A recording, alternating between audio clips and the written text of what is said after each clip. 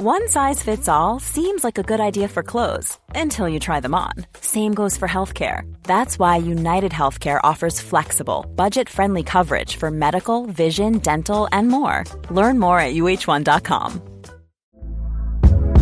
Hey there, it's Michelle Norris. I'm host of a podcast called Your Mama's Kitchen. When I travel, I'm usually looking for a way to find a taste of home when I'm not at home. And one of the things I love to do when I am at home is entertain. And Airbnb allows me to do that. When I was in California recently, I rented a house that had a great kitchen. And when we were sitting around the table, we were all thinking, we're in someone else's house. Someone could be in all of our homes as well. If you have a home, but you're not always at home, you have an Airbnb. Your home might be worth more than you think. Find out how much at airbnb.com/host. Sorry if you were recording that and you wanted me to say something funny, but I don't have anything to say on that. I'm recording now, but that wasn't very funny. So no, it wasn't, so I'm here to not give you material.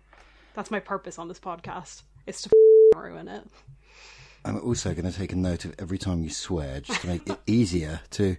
Anyway, let's get on with this. This is a Manhattan-bound B Express train.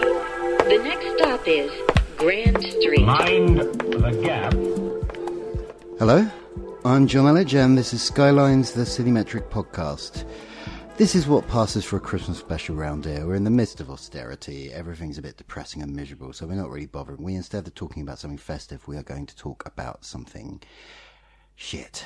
We're going to talk about shit towns for two reasons. One of which is, of course, it's Christmas. Everyone is going home, and a lot of people grow up in shit towns, so it seemed seasonally appropriate. And the other thing is Formula One driver Lewis Hamilton has just managed to offend his entire hometown of Stevenage by describing it as the slums.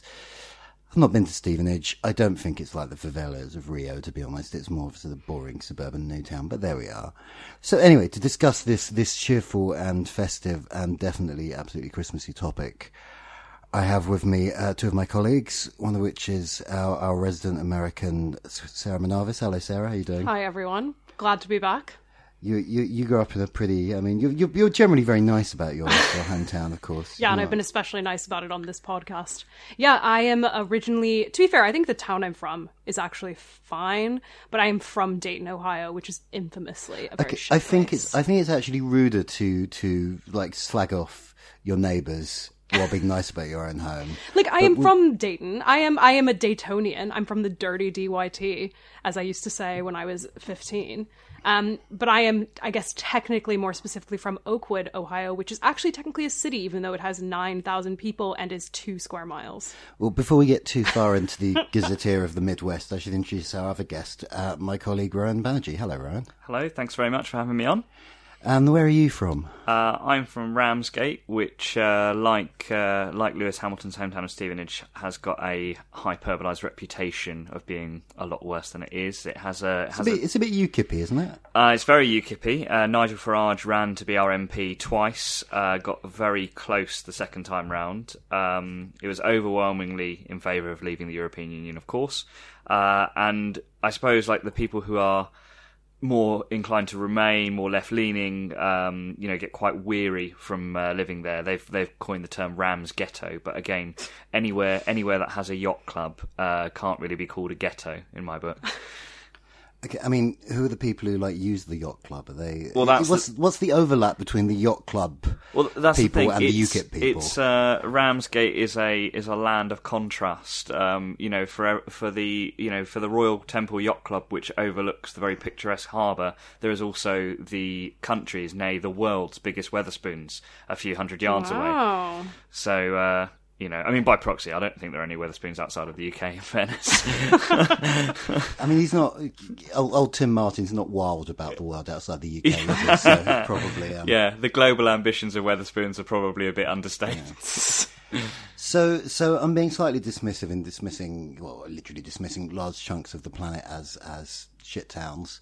But I can't help but notice that there are 3 of us in this room. None of us live in the places we grew up. What's that all about? Why did we all leave? Sarah, you have strong opinions on things. Yes, and I have very strong opinion about that. I never wanted to live in Dayton, Ohio. My town, actually, Oakwood, Ohio, home to Brock Turner, the infamous Stanford or sex offender. I'm sure you'll be able to put that in very nicely, marking down the swear. John is, for all of the listeners, which just make it cut, John is now writing down every time I swear or apparently slander someone. I think I'm not even going to bother on the swearing. It's just going to. It's Christmas. It's not just going to really be an explicit episode. We're going to lose our universal rating. It's going to be an adult-only cities podcast because you can't stop swearing. But my hometown is, to be fair, it's very pretty, but it also has the name the nickname the Dome, because once you're under the dome, you never get out. I got out, obviously. But even though my dad is a Greek immigrant, he still lives there, and his parents still live there after moving there from Greece.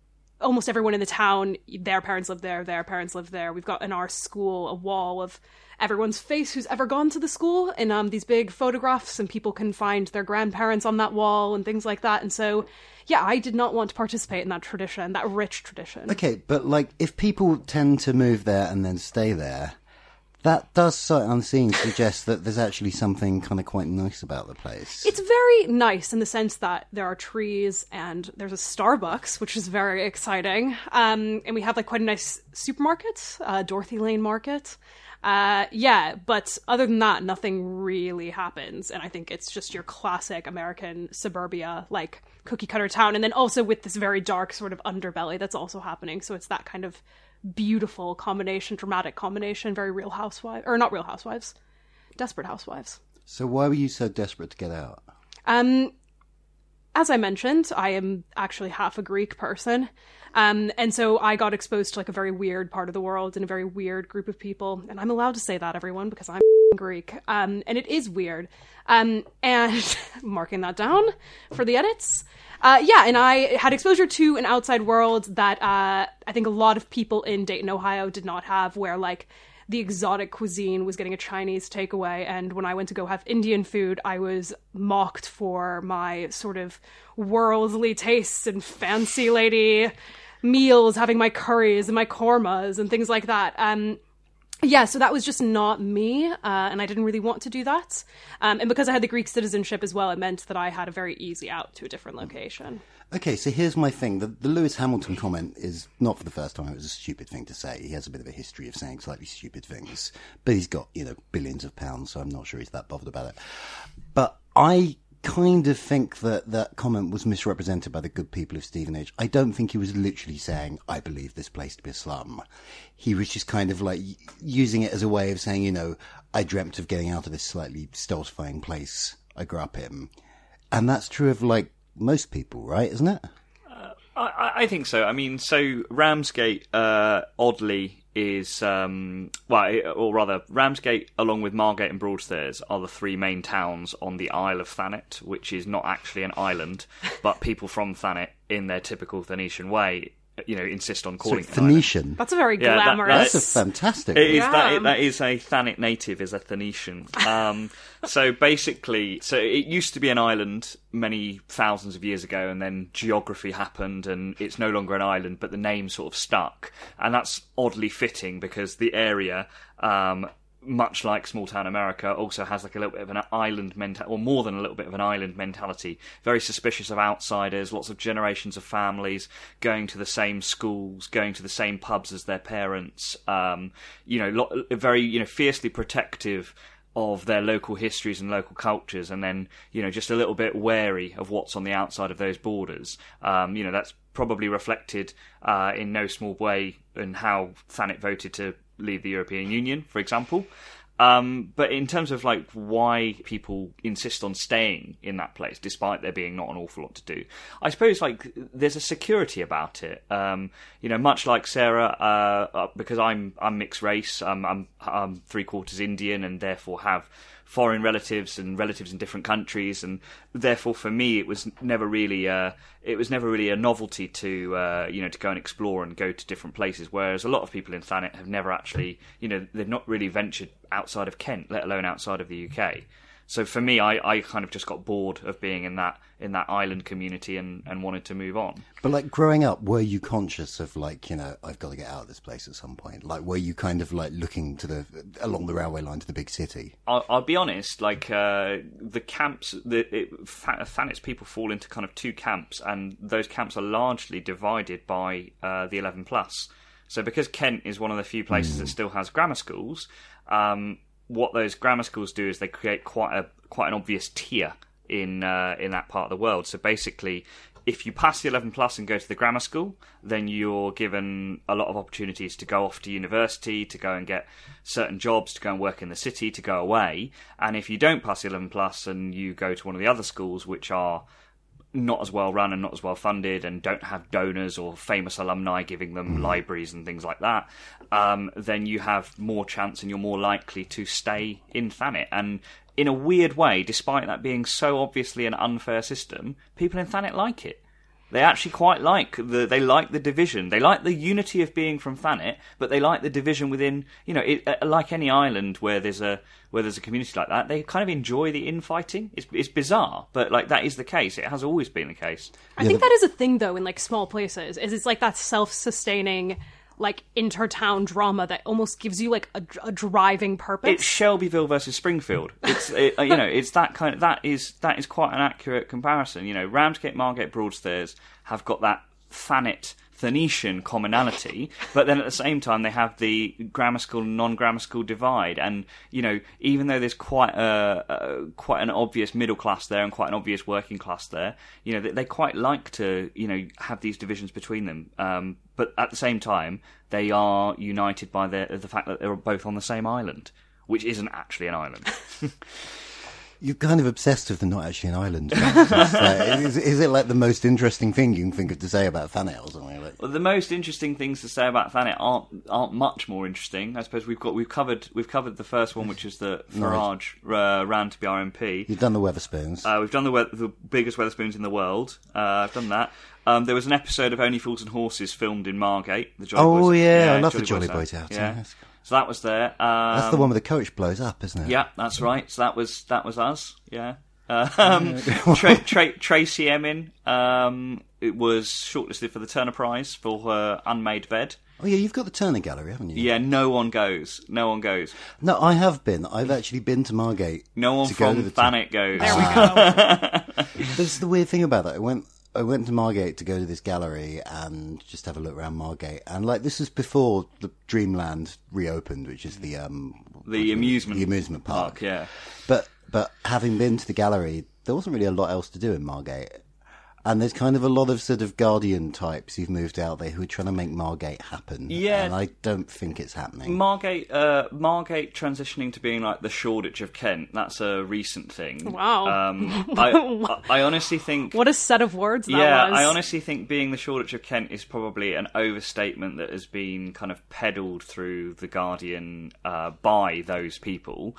In reality, I think Margate is still very much Margate. But yeah, in terms of like young people who grow up there, are they told or do they have the impression that they need to leave? Well, there are more jobs outside of Thanet than in Thanet, so that people are always very aware of that. But then I think whether or not how far you're encouraged to go away will ultimately come down to what kind of school you went to. But it's not so much about sensing that you need to leave. It's more that, like, I always wanted to get away from where I grew up, but I think it's got... Can I just say as well, you are not really living in a different place from when you grew up, from where you grew up. Yeah, no, I know. But it's worth pointing that out, that you're like, all of us have fled our homes, and you're like, my home that is like 20 minutes in an Uber away from here. It's more than 20 minutes. Okay, it's like 45 minutes in an Uber. But no, it's still... Romford is technically in Greater London, but it is culturally very different. It's kind of like leaving Staten Island for Manhattan. You know, Staten Island voted for Trump. I would still, though, if I was like, where's this person from? I'd be like, they're from New York. But no, so it sort of depends how far you go. To anyone from the southeast of England, if they ask me where I'm from, I would probably not say London. Or at least, you know, I didn't grow up in London, because they will laugh. Romford's not bloody London, it is Essex. Whereas, like, you get beyond that, and that division gets erased. Like, obviously, in the global terms, it's stupid to say I didn't grow up in London because I grew up with someone with an underground station. That's, but nonetheless. This is your weird London-centric brain telling you these things. Everywhere else would classify that as London. But, okay, so this sort of annoyed me when there's a book called The Buddha of Suburbia by Hanif Qureshi. I have not read it. He's such a smug man. He's like, honestly, he has a level of smugness that would put the average New Statesman contributor to shame. Honestly, it's dreadful. But anyway, he grew up in like suburban Kent, not like the end of Kent you're from, Rowan, but like, Bromley. And in The Buddha of Suburbia, he kind of talks about Bromley as the provinces, and when he moves to Kensington, he talks about it as the city. And I think calling Bromley the provinces is stupid, because again, it's like, 20 minutes from town in a cab. But nonetheless, there is that kind of sort of psychological divide where it's, there's a lot less ethnic diversity. People don't necessarily think they're living in the city, even if they're kind of deluding themselves, even if this place only exists because, a bunch of people bought houses there because it was commutable to jobs in the city. Psychologically, people often think of it in a slightly different way. Hey, I'm Ryan Reynolds. Recently, I asked Mint Mobile's legal team if big wireless companies are allowed to raise prices due to inflation. They said yes. And then when I asked if raising prices technically violates those onerous 2-year contracts, they said, "What the f*** are you talking about, you insane Hollywood ass?" So to recap, we're cutting the price of Mint Unlimited from $30 a month to just $15 a month. Give it a try at mintmobile.com/switch. $45 up front for 3 months plus taxes and fees. Promo rate for new customers for limited time. Unlimited more than 40 gigabytes per month. Slows full terms at mintmobile.com. Hey there, it's Michelle Norris. I'm host of a podcast called Your Mama's Kitchen. When I travel, I'm usually looking for a way to find a taste of home when I'm not at home. And one of the things I love to do when I am at home is entertain. And Airbnb allows me to do that. When I was in California recently, I rented a house that had a great kitchen. And when we were sitting around the table, we were all thinking, we're in someone else's house. Someone could be in all of our homes as well. If you have a home, but you're not always at home, you have an Airbnb. Your home might be worth more than you think. Find out how much at airbnb.com/host. Hiring for your small business? If you're not looking for professionals on LinkedIn, you're looking in the wrong place. That's like looking for your car keys in a fish tank. LinkedIn helps you hire professionals you can't find anywhere else, even those who aren't actively searching for a new job but might be open to the perfect role. In a given month, over 70% of LinkedIn users don't even visit other leading job sites. So start looking in the right place. With LinkedIn, you can hire professionals like a professional. Post your free job on linkedin.com/people today.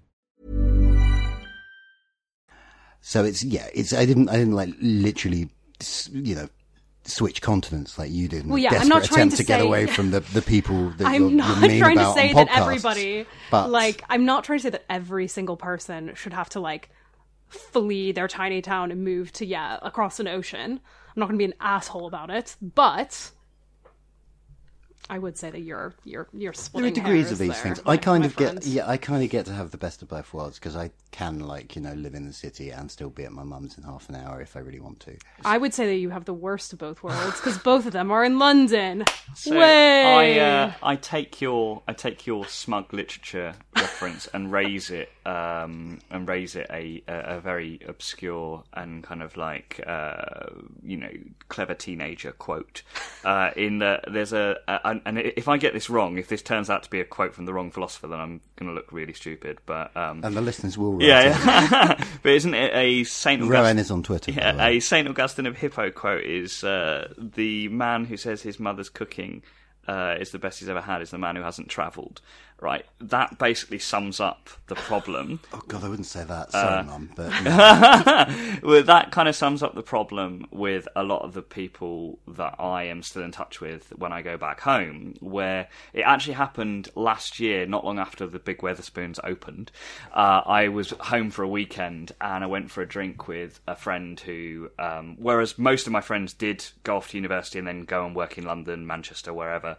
A few of them did stay, and I met up with one of them in this giant Wetherspoons, and we were talking about Antoine Griezmann, the footballer who, for a costume party, blacked up, and he you know, I was saying this was a really bad thing. It was very insensitive. It was, you know, going against the grain of like the progress that we'd made in other aspects of football and racism.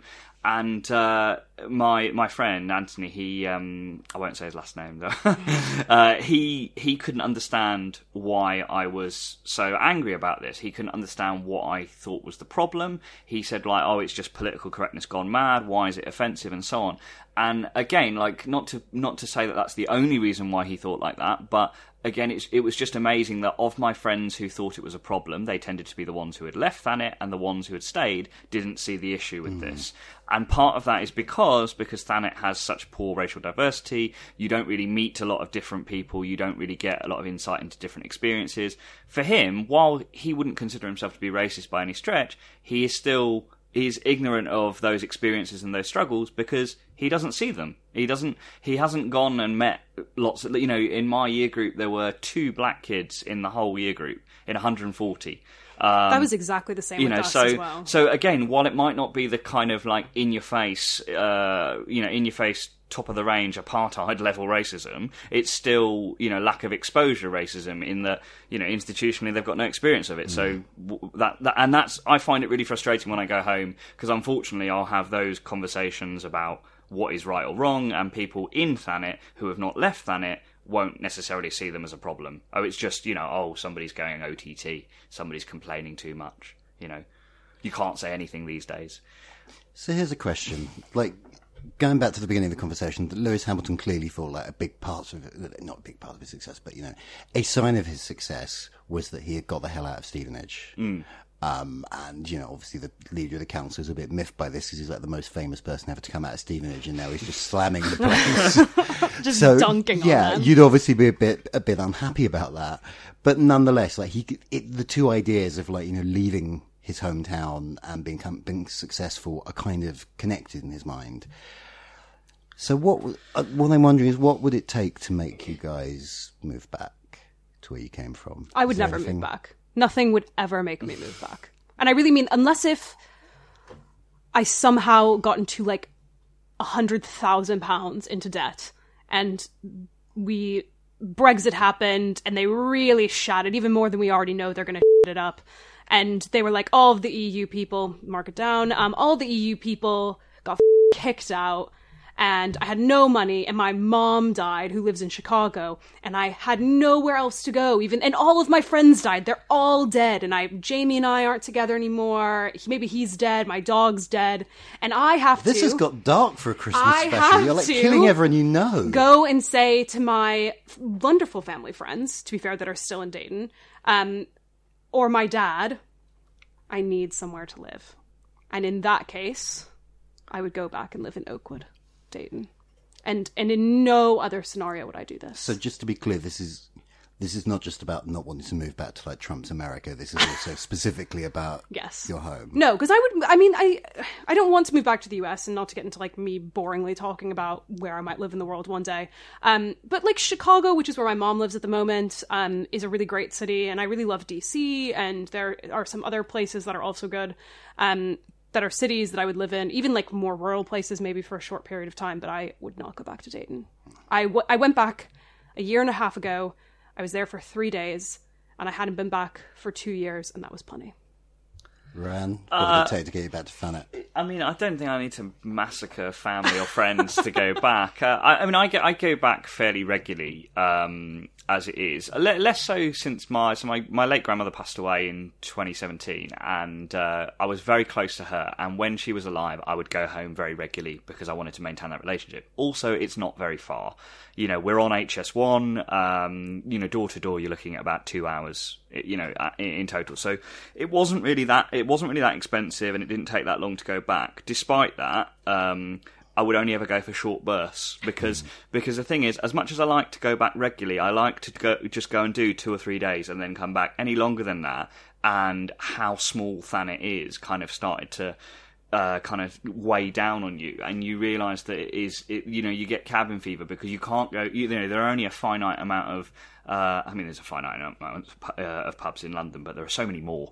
But there's such a limited number of pubs and places to go in Thanet that, you know, it wouldn't take that many to see someone you know, and like, you know, you can't really escape from anything. And you know, going to Canterbury, which is the nearest city, you know, Canterbury's tiny, so it's you kind of pushing it with the definition of city. Exactly. In terms of what would make me go back, I mean, you know, my family are still down there, and I suppose being close to them is, you know, very important. But at the same time, because I'm already close to them, I don't see the need to go and live back there. You know, the house prices are slightly cheaper, but like... Slightly. I mean, it's like significantly cheaper. Okay, yeah. Significantly cheaper. Yeah, okay.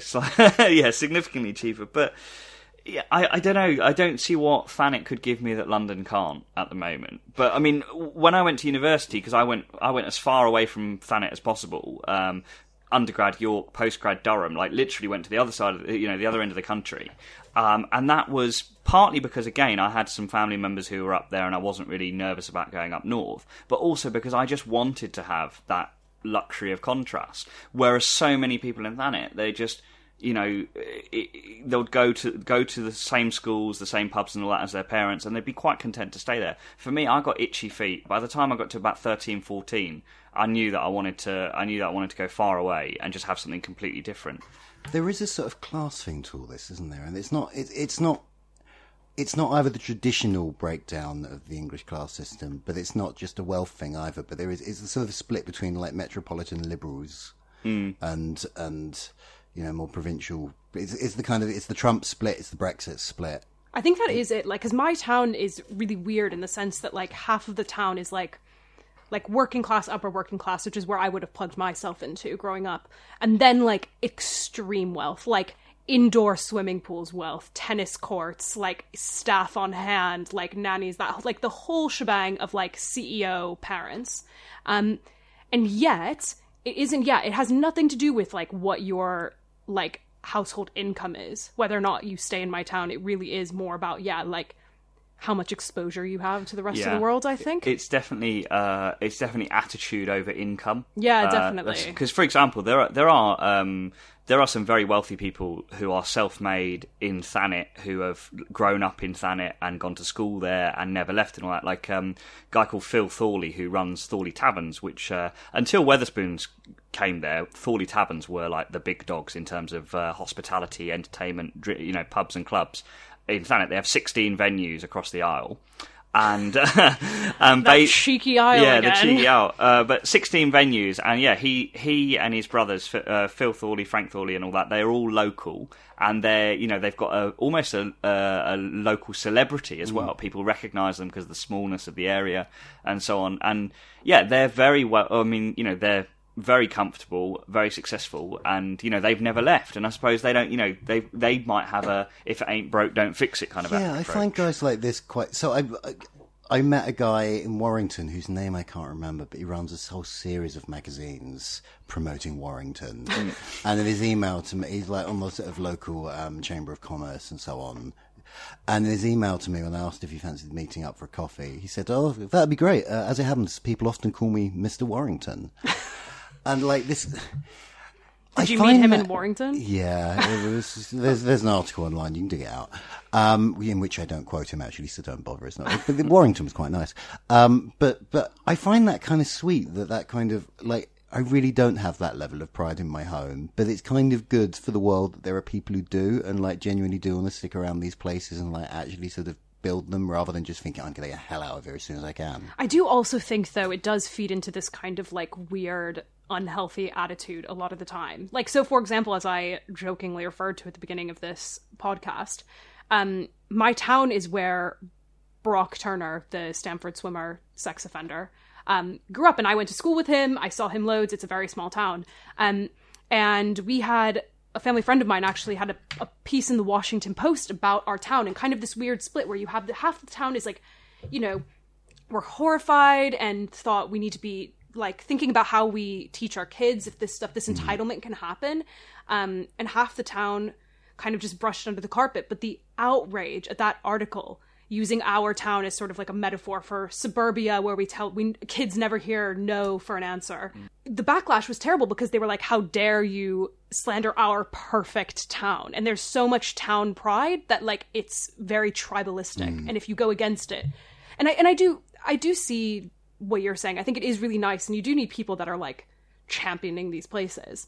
But equally, I do think as well that it is a slippery slope, isn't it? Where you do get into this like overbearing defense that is kind of like senseless and foundationless. I think like it's amazing that people can be so united by one common thing in general, like where they're from is such a big part. But you know, when I got to university and I meet people from all over the country, and you know, people from Newcastle and Liverpool and Manchester, which are these and London, of course, you know, vibrant cities that have got rich histories and have produced so many great things. And then I look at Thanet and talk about being the setting for an episode of Only Fools and Horses, or like, you know, an artist giving her unmade bed as her entry to the Turner Prize.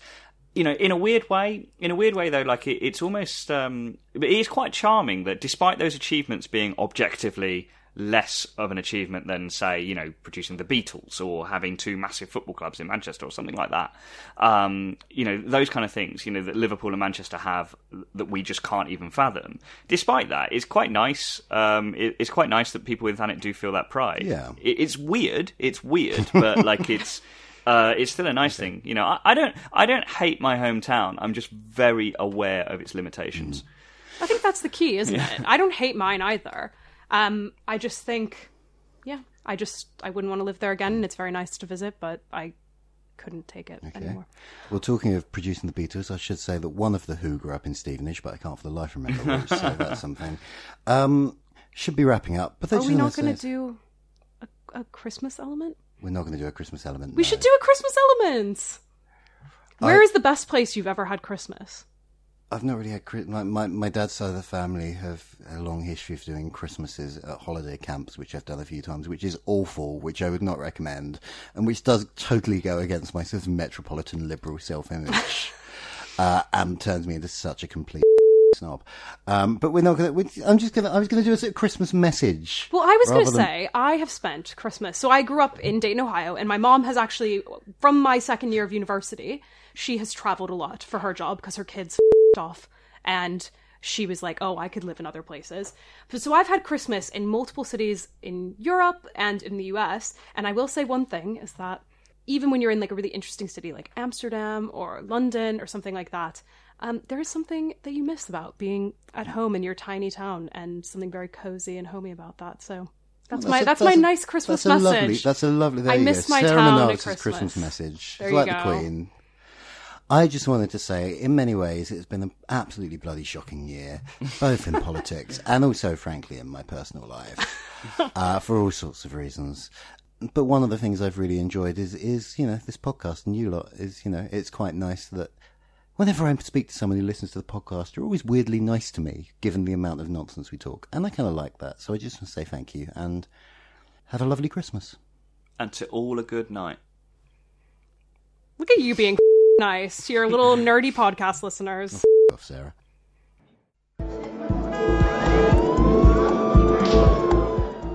You've been listening to Skylines, the podcast from City Metric, the New Statesman City site. It was presented and produced by me, John Elledge. If you enjoyed the episode, then please do consider leaving us an iTunes review. It really helps other people to discover the show. And, you know, the more people get listening to the show, the sooner I can achieve my real goal of world domination for the medium of trains. Thanks for listening. Goodbye.